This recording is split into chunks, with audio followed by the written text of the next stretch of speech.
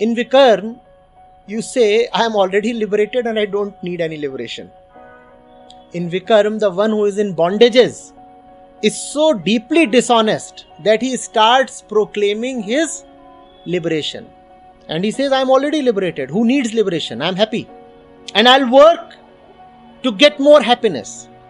So this entire cult of happiness, which is all pervasive, especially in the West, is the cult of Vikarm.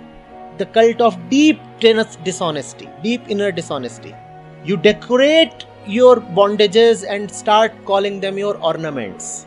Now there is no possibility of liberation, because now bondage itself has been named as liberation.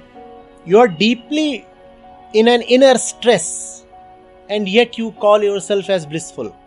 The result of this can only be mental disease.